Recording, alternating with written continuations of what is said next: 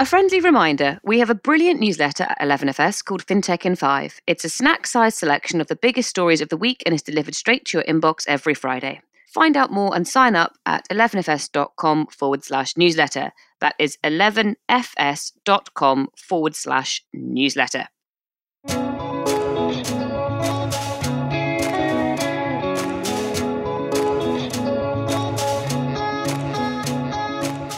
Hi everyone, I'm Sarah Kocianski and welcome to episode 76 of InsurTech Insider. We are still recording remotely.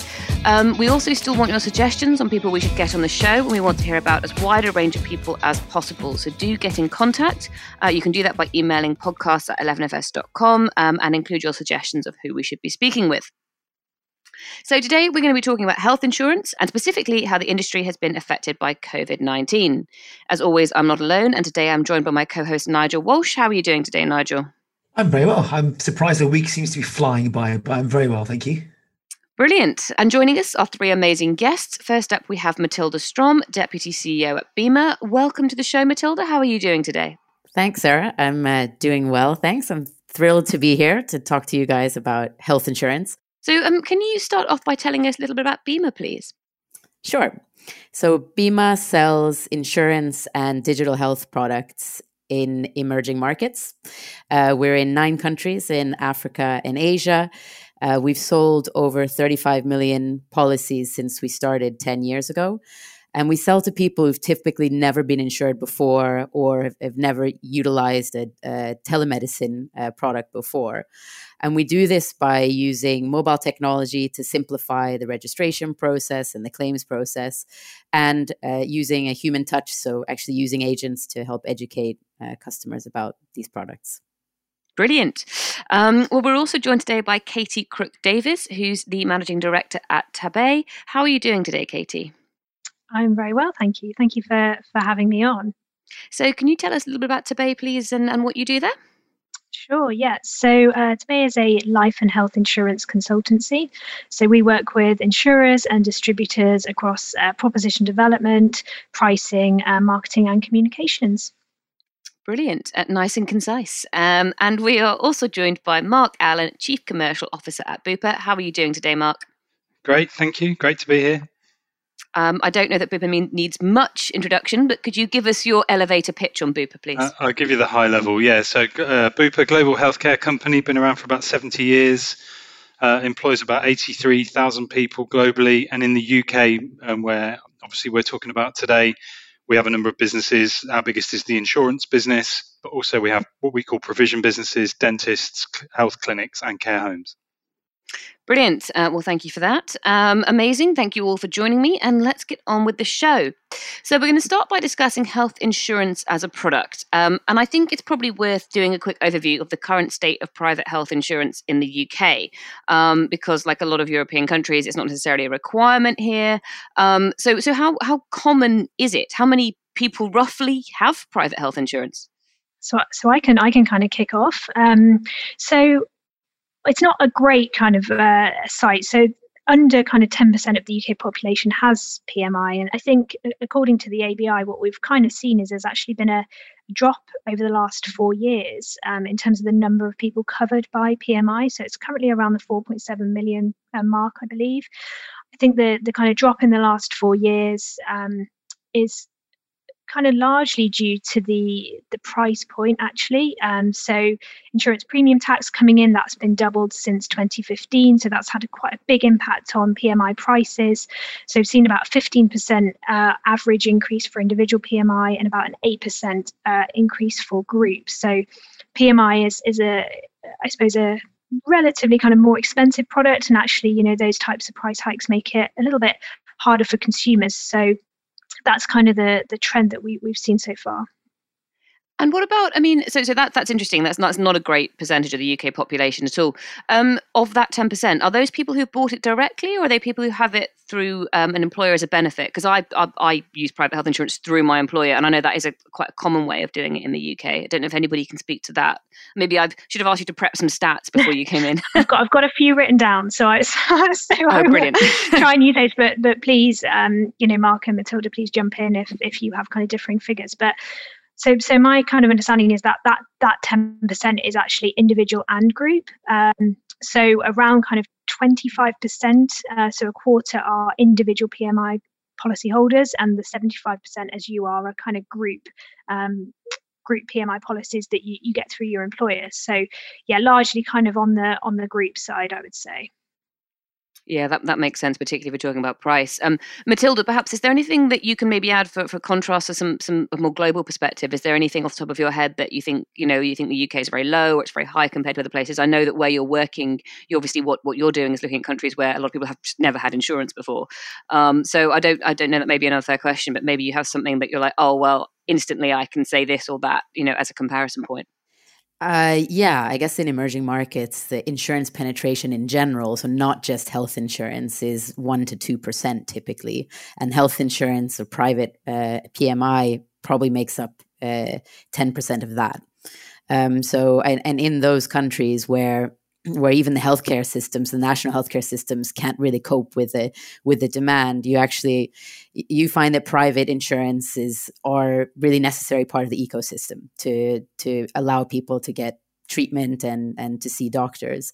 An interesting stat is that in the UK, people on average go to see a doctor 6 or 7 times a year, whereas in most emerging markets, it can be less than 1 time per year. Mm-hmm.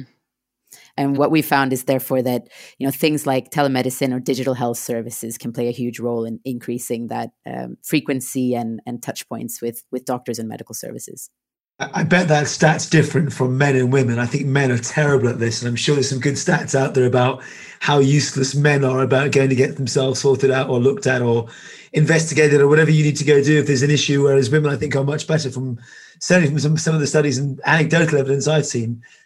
Yeah, actually, we have some statistics from one of our markets where men claim less frequently, but they claim for longer periods of time, like longer stays in hospital, for example. So they wait longer to actually go get treatment, and therefore they're worse off and need more care. Whereas women, whereas women and who are often responsible for their children's health also will much more frequently, but during much shorter durations, be staying in hospital and going to get treatment.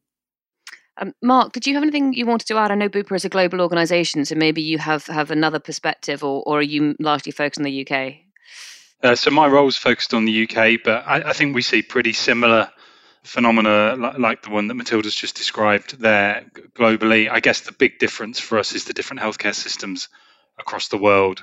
And clearly in the UK, one of the big reasons that so few people have private medical insurance is because the NHS is there as a supposed not free. Obviously, we pay tax for it, but at face value, a free alternative, and it does a good job. So the market has kind of stalled, I think, a little bit on that basis. And we mentioned insurance premium tax. I know that's something that all of the UK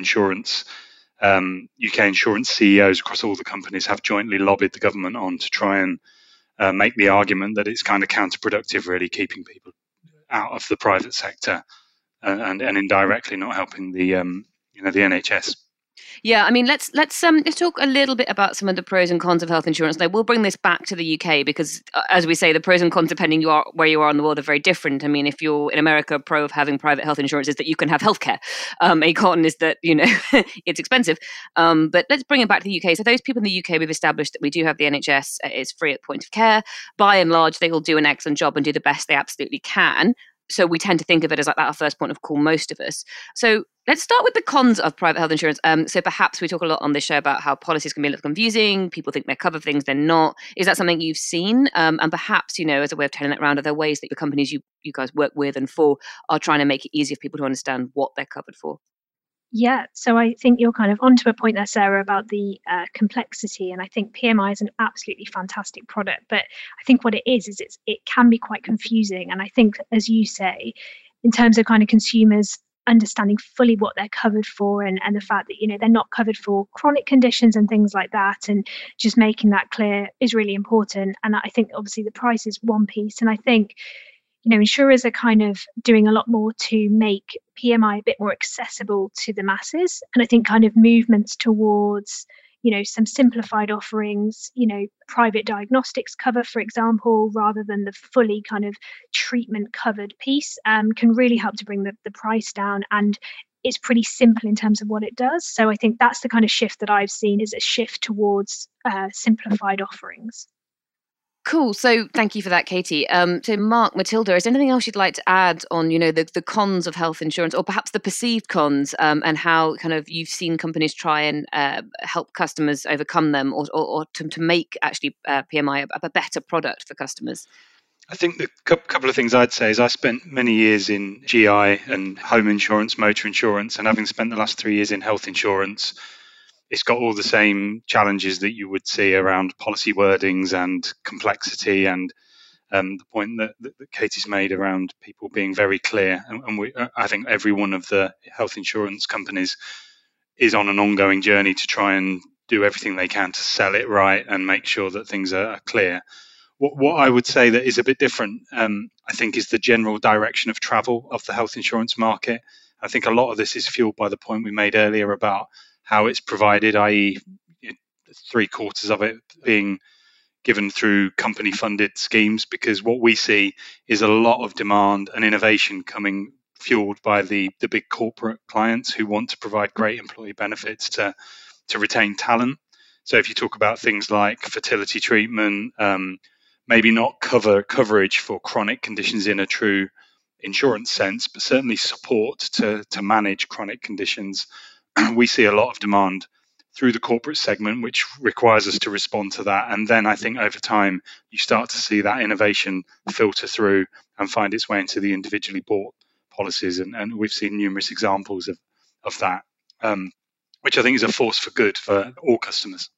Yeah, I mean, if you're going to offer it as a benefit to your employees, you need to offer them something they actually want as a benefit, as opposed to something they look at and go, that's useless, why would I want that? That doesn't make me want to stay here at this company.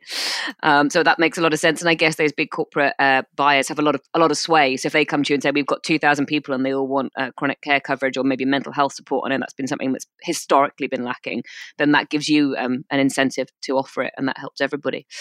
Matilda, I'm going to let you finish up here, and then we'll move on.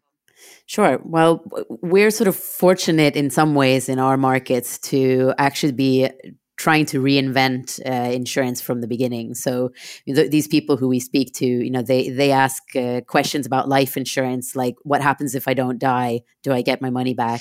And they may seem like funny questions to us. What happens if I don't use it? What's the point in me paying out all this money and I don't see any benefit? And when we continue to take money every single month and they never claim, then they cancel the policy because they don't feel like it's been a value to their life. And we have to explain that it's like wearing a helmet or paying a security guard, right? And it's therefore going to add value at some point in case something happens. But I would say there's, what we found as barriers, I think actually you can see very many similarities to the UK. So price is absolutely one. And the other one is complexity and exclusions, and therefore a lack of trust in whether what you're actually trying to get covered is actually going to be covered. And therefore, is it worthwhile for me to pay this? And then thirdly, the ease of claims. So you might have been put off by an experience of trying to make a claim where something either wasn't covered or it was so much work that it wasn't worthwhile. And then there's, for us, the question of what if I don't use it? What do I get out of it? And I know that may not be a question that some people ask in the UK, but if you think about millennials and you think about people starting to approach this for the first time, they may wonder, what do I get for it? Especially when you have something like the NHS, where maybe 90% of your healthcare can be really well covered by something that's given for free. So, I mean, we've tried to reinvent that through price points that are extremely low. I mean, starting as little as like 2 cents a day, but then we can only cover certain types of risks. So, for example, a life insurance or personal accident, or for health right now, we just cover hospital cashback, which is probably the most basic of all of the sort of PMI types of cover.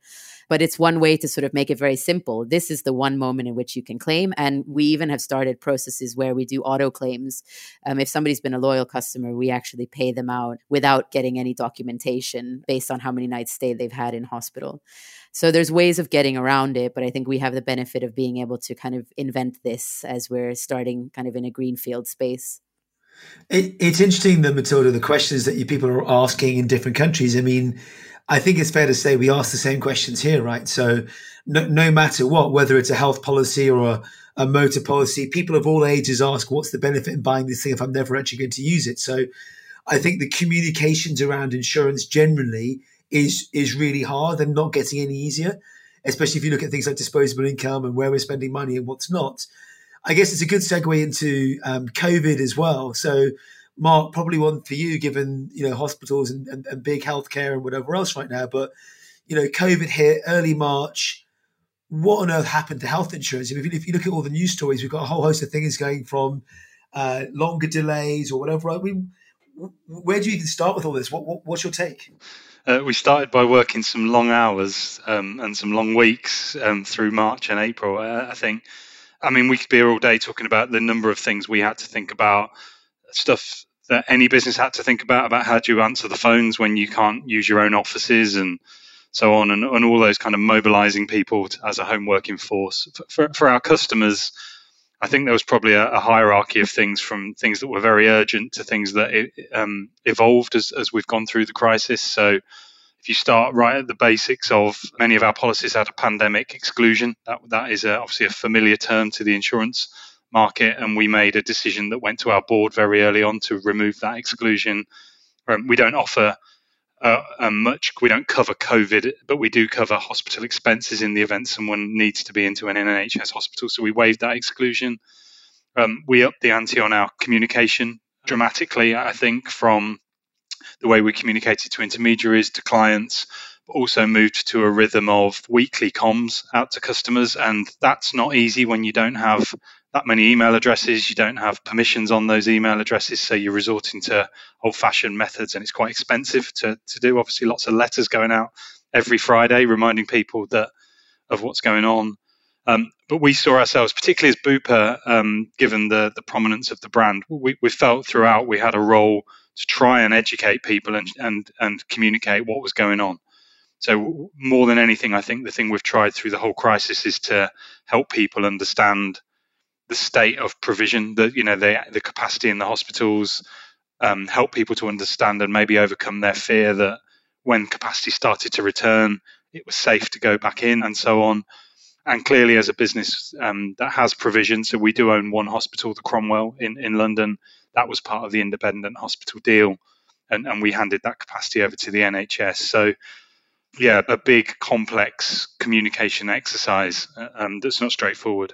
So I guess on practical terms, that I mean, I know that we get onto a little bit about the deal where which was done between the NHS and private health organisations in the UK. But would that mean that if I was a private health customer and I was receiving ongoing treatment for something, either within a Bupa hospital or within an NHS hospital, would that have been paused or cancelled based on the conversations? Because obviously it's a little bit blurred lines, I imagine, because like when the NHS closed down everything except for COVID and emergencies, then obviously the answer is yes. But what I'm trying to get at is I wonder how many angry customers you had who were like, I'm paying for healthcare and I can't access it because, and obviously that's part of the communication challenge. Yeah, I mean, we obviously track complaints. We haven't seen a spike in complaints, but I know for a fact if you talk to our frontline people, one of the biggest challenges, whether someone was having treatment or not having treatment, was, hang on a minute, I'm paying a premium every month and I can't use my policy.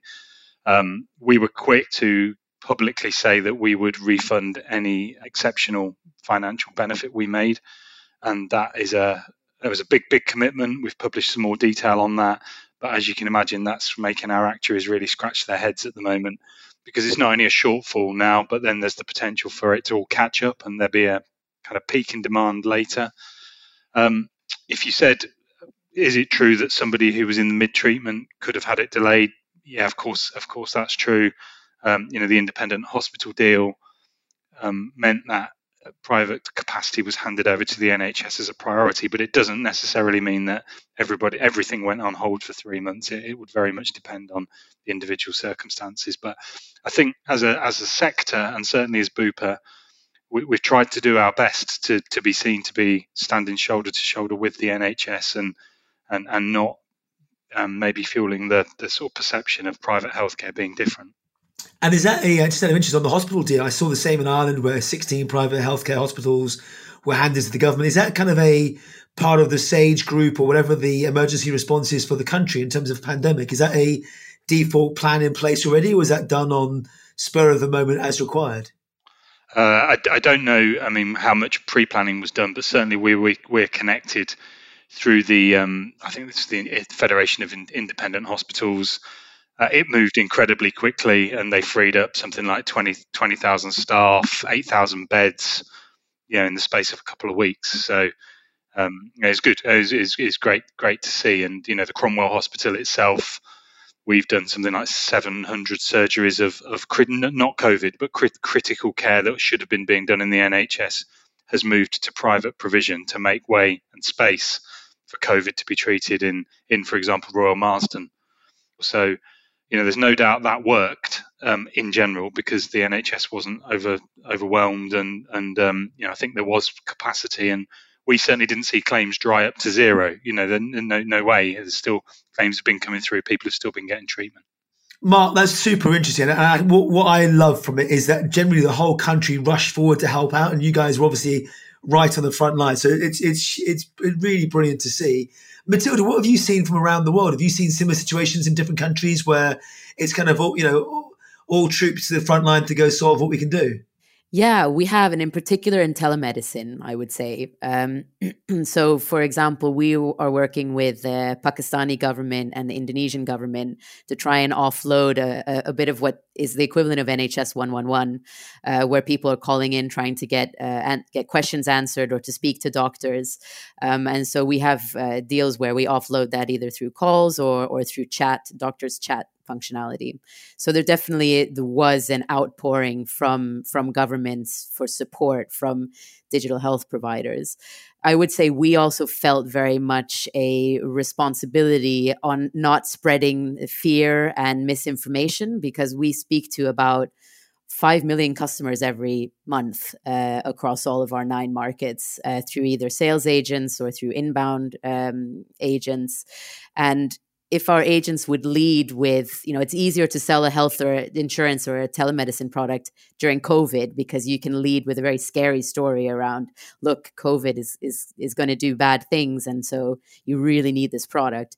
And we made a very conscious effort and a retraining exercise of all of our staff to make sure they did not ever lead with COVID as a sort of sales pitch. And equally, I think, like Mark said, we played a role in trying to educate the public through social media, through SMSs, and that sort of thing.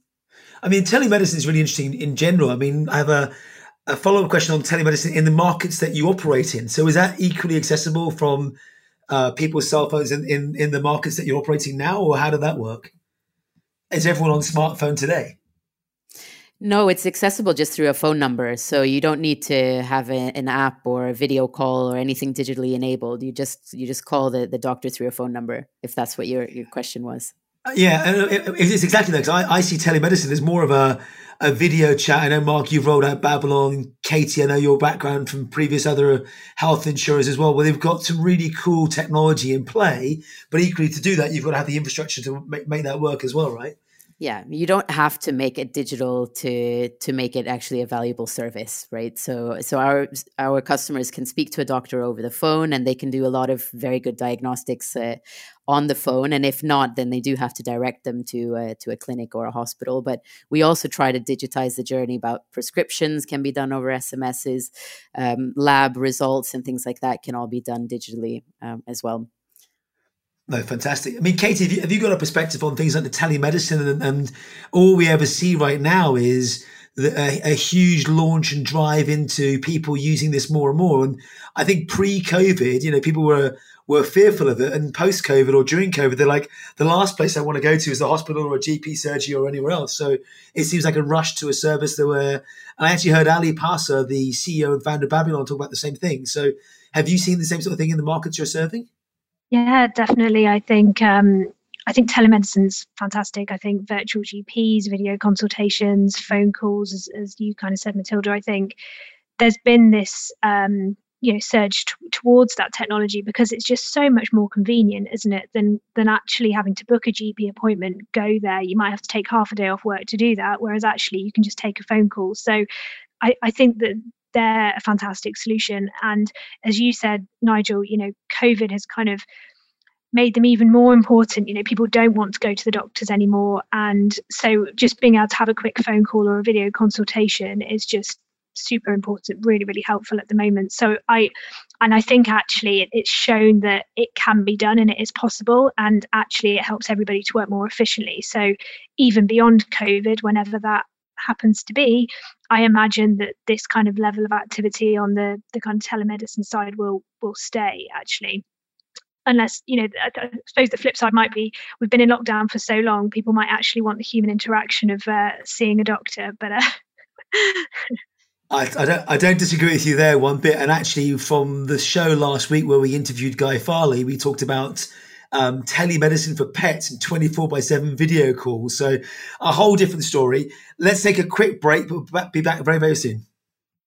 Do you follow 11FS on LinkedIn? If you don't, you should. We make content over there that you don't want to miss out on, and we're starting not one, but 2 new live shows. On Tuesdays, we're going to dive into the biggest industry news stories, and on Thursday, we'll be grilling some of the most well-known experts in financial services on what they do for a living. You'll have the chance to ask your questions and get them answered live on the show by some of the best minds in the industry. So find out more by heading over to our 11FS LinkedIn page. Now, on with the show. Okay, so we've covered kind of like how private health insurers reacted to COVID, and touched a little bit on kind of what's covered and what's not been covered. I know, Mark, that you said that Bupa had talked about deferring payments or refunding payments where coverage wasn't used. Does anybody else have any other examples of kind of how the health insurance industry has handled this? Because obviously, as you said, the UK is not the only country that's been affected by it. Katie, Matilda, do you have any examples of your own of where you've seen private health insurance react? In the same way that we've covered on this show previously, the auto insurance industry has, I think the Americans kicked it off by offering rebates, and then everybody else went, oh God, we better do it as well then. And everybody else seemed to sort of follow, like dominoes. Have you got any other examples, perhaps outside of Bupa, where you've seen companies do similar things or offer alternatives, some people offering credit or vouchers, et cetera, et cetera? Katie, you're nodding there. I suspect you've got a couple. Yeah, I've got a couple of examples. So, I mean, as kind of Mark said, I think a few health insurers have stepped forward and offered kind of the premium refunds or sharing the surplus from any reduced claims and things, which I think is fantastic. It kind of helps to build, I suppose, that trust with the consumer, which is always a challenge with insurers and insurance. I think other kind of things that I've seen PMI providers doing are kind of introducing just more services. So obviously the kind of COVID testing is one piece, and the antibody testing has been introduced by a few of them. And, mental health support has been expanded by a couple of providers, counselling and CBT. And another kind of service that I saw as well was kind of this like digital clinical support. So for people who have non-urgent conditions who are waiting treatment, actually some PMI providers are kind of offering support on how they can manage their symptoms ahead of having the surgery. So I think that's a really nice kind of added value feature there as well. Yeah, and we actually we have a product that we call medication support, and it's sort of our hybrid between our telemedicine and our insurance products, where if a doctor prescribes a medicine, even if it's an ibuprofen or paracetamol, the customer has essentially put aside a part of their premium that goes towards paying for any medications. And we're not associated with any type of drugs or pharmaceutical companies, so it's not tied at all. But what we did there was essentially say you can now also spend that money on masks and hand sanitizers. And we also offered sort of our teledoctor services for free to anyone who wanted to sign up for a period of time. Yeah, I mean that's brilliant to see that kind of agility in the industry and to see the reaction of insurers to situations around them. And with that in mind, has anybody got any examples of what private health insurers have done where people have coverage through their employer, but due to current circumstances, they have lost their job? I actually don't know how it works. I probably should know this. Maybe you can give me some personal information here. But I assume that if people lose their job or leave their job, then they have the option historically to continue the private medical cover, but they have to pay for it out of their own pocket. A, is that true? And B, have you seen any private health insurers offer kind of, okay, a period of extension coverage for, like, I don't know, for example, just as an example, 3 months because you've lost your job and whilst you're trying to find your feet, we'll continue that coverage? I guess that could be down to private health insurers or it could be down to employers. Mark, you're nodding there. Yeah. So, I mean, people who come off what we would call a group scheme because they leave the employer for whatever reason, that's a fairly big chunk of the market where people have had access to this benefit and they don't want to lose it. And then insurers would probably do some kind of introductory discount to try and catch the customer and keep them as a customer. In terms of the current situation, which I guess is only just starting to play out, I think we certainly haven't given that a great deal of thought at the moment, but I think we would expect that really to come from the employer, and is particularly sensitive if someone's mid-treatment. And this is going to be one of the dilemmas, I think, for employers about, you lose some people, but you've got private medical insurance and people are having something maybe serious. Then I suspect they're going to want to talk to the insurance company about how they can be seen to handle things sensitively if they can afford it. And maybe there's another kind of wave of support being saved up for us all to face into at some point in the future. I think, as you say, it's almost the mid-treatment piece you have to worry about. If you're mid-treatment on oncology or whatever else it might be, it's one you wouldn't want to lose. And then equally, I know the government scheme, at least in the UK, on furlough, if you've been let go, you can also go back to the previous employer, provided it hit a certain date, and then go back and be re-employed to qualify correctly for the furlough scheme and any said benefits that go with that. So it generally feels like a solid response all round, and everyone's rushed to do the right thing where they possibly could. One of the things that I think maybe helped the whole UK and I guess the world very early on was the number of brands that got it wrong in terms of things they did, things they said, which I think kind of encouraged every brand to realise that there's consequences for your actions, and hopefully that, even though things have maybe quietened down a little bit, hopefully that's front of mind for people as they manage through whatever's left of the crisis. I mean, you hit on another point there about Bupa specifically that I've always enjoyed, which is you're not shareholder driven in that way. You have a very different, I don't want to say moral compass, but you're not driven in a typical monetary perspective in that way, are you? No, we have a purpose, helping people live longer, healthier, happier lives. And I remember when I joined Bupa, that was one of the questions about whether that was kind of what you read in the company brochure or whether it was real. And I asked that question through my own interview process, and I'm glad to say that 3 years on, it's very much alive. So it's helpful, but I don't think it's perhaps not critical because other people will be bothered about the bad press anyway if they're listed or whatever. I suppose it just adds it's a helpful step in the right direction. It's a good segue into how hard the industry's been hit in general, and I mean, for us in insurance, Sarah and I have been discussing for weeks and weeks and weeks the BI case, the business interruption case that's been going on through the test case in the courts for small businesses. How has the overall health industry and the PMI industry been affected by this? Has there been a big impact? Have people stopped buying? Have they, is there a negative reaction back to the point about claims not being able to do certain things before? What's your take on this?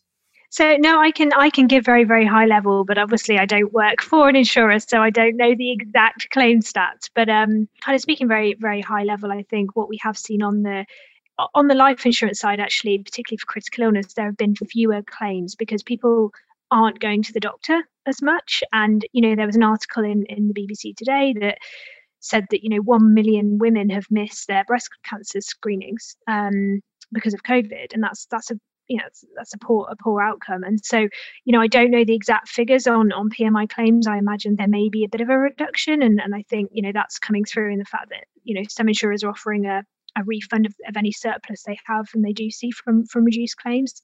But yeah, I think that's kind of very high level, but I'm sure Matilda and Mark can provide a bit more detail around that. Yeah, I guess when the crisis hit for us, we sort of had a mantra that plan for the worst and hope for the best. And so we expected at some point during the pandemic, and we still may hit that claims would sharply increase at some stage. Now, what we saw is exactly what Katie said, that during, in particular, the periods of lockdown, but even some weeks after lockdown, and all but 2 of our markets went into lockdown as well, that claims did decrease. And as you say, because people were avoiding hospitals, or indeed hospitals were actually closed to the general public unless you had COVID symptoms. And in some markets, even there was a stigma attached to having COVID, or even that you would be assigned to go to an army barracks to do a quarantine while you recover from symptoms. So people actively avoided going to hospitals and things. But what we saw, I guess, in return, or the reciprocal side of that, is that our demand for our telemedicine services doubled. But what was interesting was only a very small portion of people calling in were actually symptomatic with COVID symptoms. And the large part of the increase actually came from people who wanted to get advice about other things that they therefore weren't talking to their doctors about. Really interesting. I'm now curious, which 2 markets didn't go into lockdown? Tanzania and Cambodia. Tanzania effectively ruled out COVID very, very early on.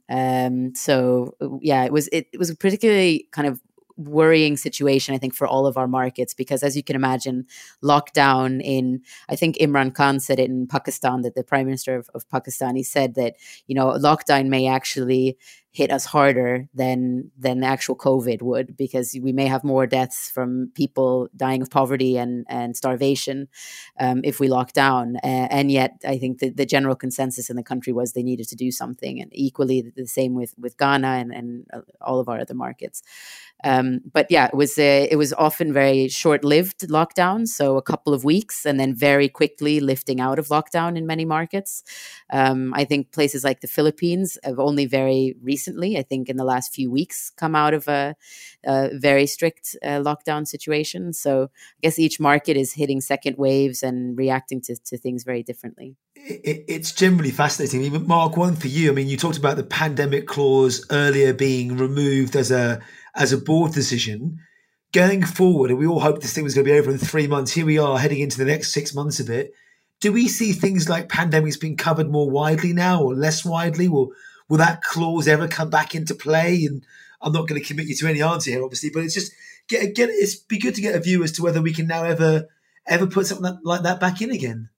Yeah, I mean, we were very clear when we waived the pandemic exclusion that we waived it for the period of the current crisis, because it was an exclusion that has been in there for a long period of time, and we felt it was the sort of thing you would need to do quite a lot of work on to decide if you were going to waive it forever. But it felt like the right thing to do, and we wanted to make that decision quickly.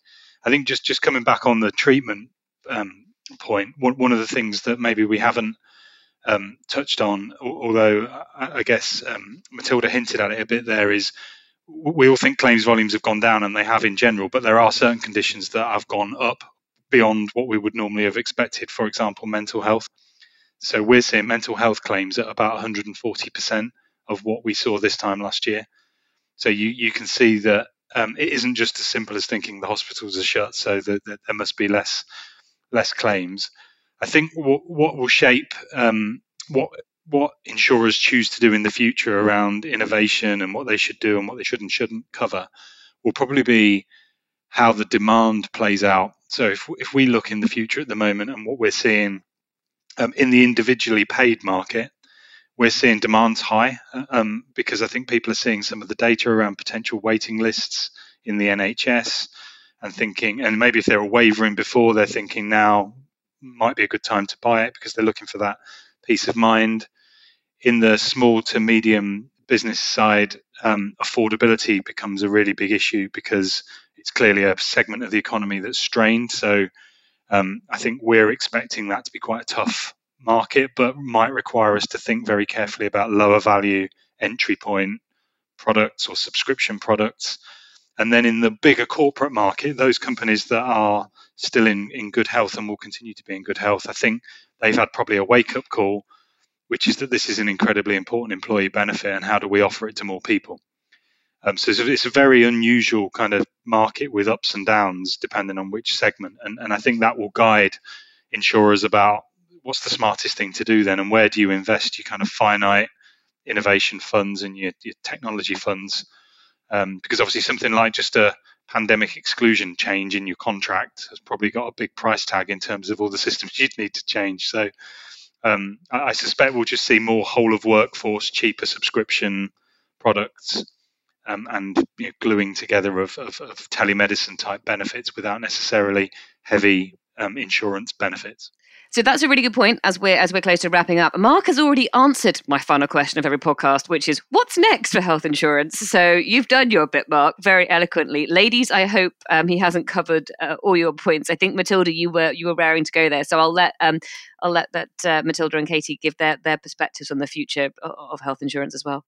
Yeah. Now I've kind of forgotten what I was going to say, but one of them was for us that we do cover pandemics, and we did already before epidemics and pandemics. We already covered those before the crisis sort of ensued, and that's because many of our markets may be much more prone to that, and we felt an obligation to make sure we covered it. And what we found now is that many insurers are much more worried about it because they may not have perceived it as something that may ever happen when they first reviewed our contracts, and now they're very much more aware and are trying to sort of insert various exclusions that we very much vehemently are opposing to include still and exclude in our contracts. And I know, just to give you a bit of a chance to advertise if you like, but I know that you recently had a significant investment round. So is there anything that you've got planned to spend that money on? Anything exciting you can tell us that might be coming soon? Yeah, I guess we still have a long way to go to cover a significant portion of the population. So more and more people who need insurance and who need telemedicine that we have to cover. But also we're expanding out how that link between telemedicine and insurance and the digital nature of those products and the linkages between them really works for one of our customers, because we don't really see the distinct lines between insurance and health industries like we see them here in markets where they've been very developed for very many years. Because a customer of ours may ask us a question like, can I get my blood pressure checked, when we're offering them a health insurance policy? And so what we realize is they perceive this as a general risk, and they need it covered financially, and they need it covered through providing the services, the health care services as well. So we've kind of built a journey where a customer can get health programs for preventative care. They then can speak to a doctor. A doctor can then recommend them to go sort of online to offline services, so to clinics or labs or pharmacies. They then get discounts or special treatment. And then we can link it to an insurance product like a medication support. And ultimately, it all kind of comes back around. So there's a lot of work to do to reinvent this whole space and to try and cover as many people as possible. Well, we look forward to seeing what you do next. And Katie, would you like the final word on the future of health insurance? Sure, I'll be honoured. So I think in the kind of in the shorter term, I think it'll be interesting to see how demand for PMI changes if it does. I mean, I saw some research recently that kind of said that demand or interest in private treatment had doubled since the onset of the pandemic, and I think that makes sense. I think we all know the NHS is under a lot of pressure, but I think the pandemic has really brought to light just how much pressure there is and how kind of stretched the NHS can be. So I think it'll be interesting to see how sales and demand for private provision kind of changes over time. And I think in the longer term, it's something I mentioned kind of earlier, but I do think we'll see this shift towards simpler propositions. And it's something that Mark touched on about, more affordable options with the kind of telemedicine with, some diagnostics cover, but kind of very simple, very transparent cover that's more affordable and accessible to all, I think is what we'll see. Brilliant. Well, that sounds like a fantastic future. So let's help we get there relatively quickly. That wraps up today's discussion. Thank you so much to my guests and, of course, to Nigel. Where can listeners find out more about you? Matilda, do you have a website or a Twitter handle or a LinkedIn you'd like to share? Yep. So it's www.bimamobile.com. And I think Bima Mobile is also the place you can find us on LinkedIn and Twitter as well. Perfect. Katie, how about you? Yep, so you can go to today.uk. I'm just currently checking my Twitter handle, Katie at Katie Today, and LinkedIn, of course, as well. Perfect. Mark, how about you? So bupa.co.uk if you want to know more about Bupa, and you can find me on LinkedIn. And Nigel. Being super healthy as always in boot camps, trying to stay fit on Twitter at Nigel Walsh. And you can find me on Twitter at Sarah Kocianski. As always, you can find the show on Twitter at Intertech Insiders or our 11FS LinkedIn page. That is 11:FS. And if you like what you've heard this week, don't forget to subscribe to our podcast, which you can find on Spotify and your other podcast providers. InsurTech Insider, we'll be back very soon. Thank you so much for listening. Goodbye.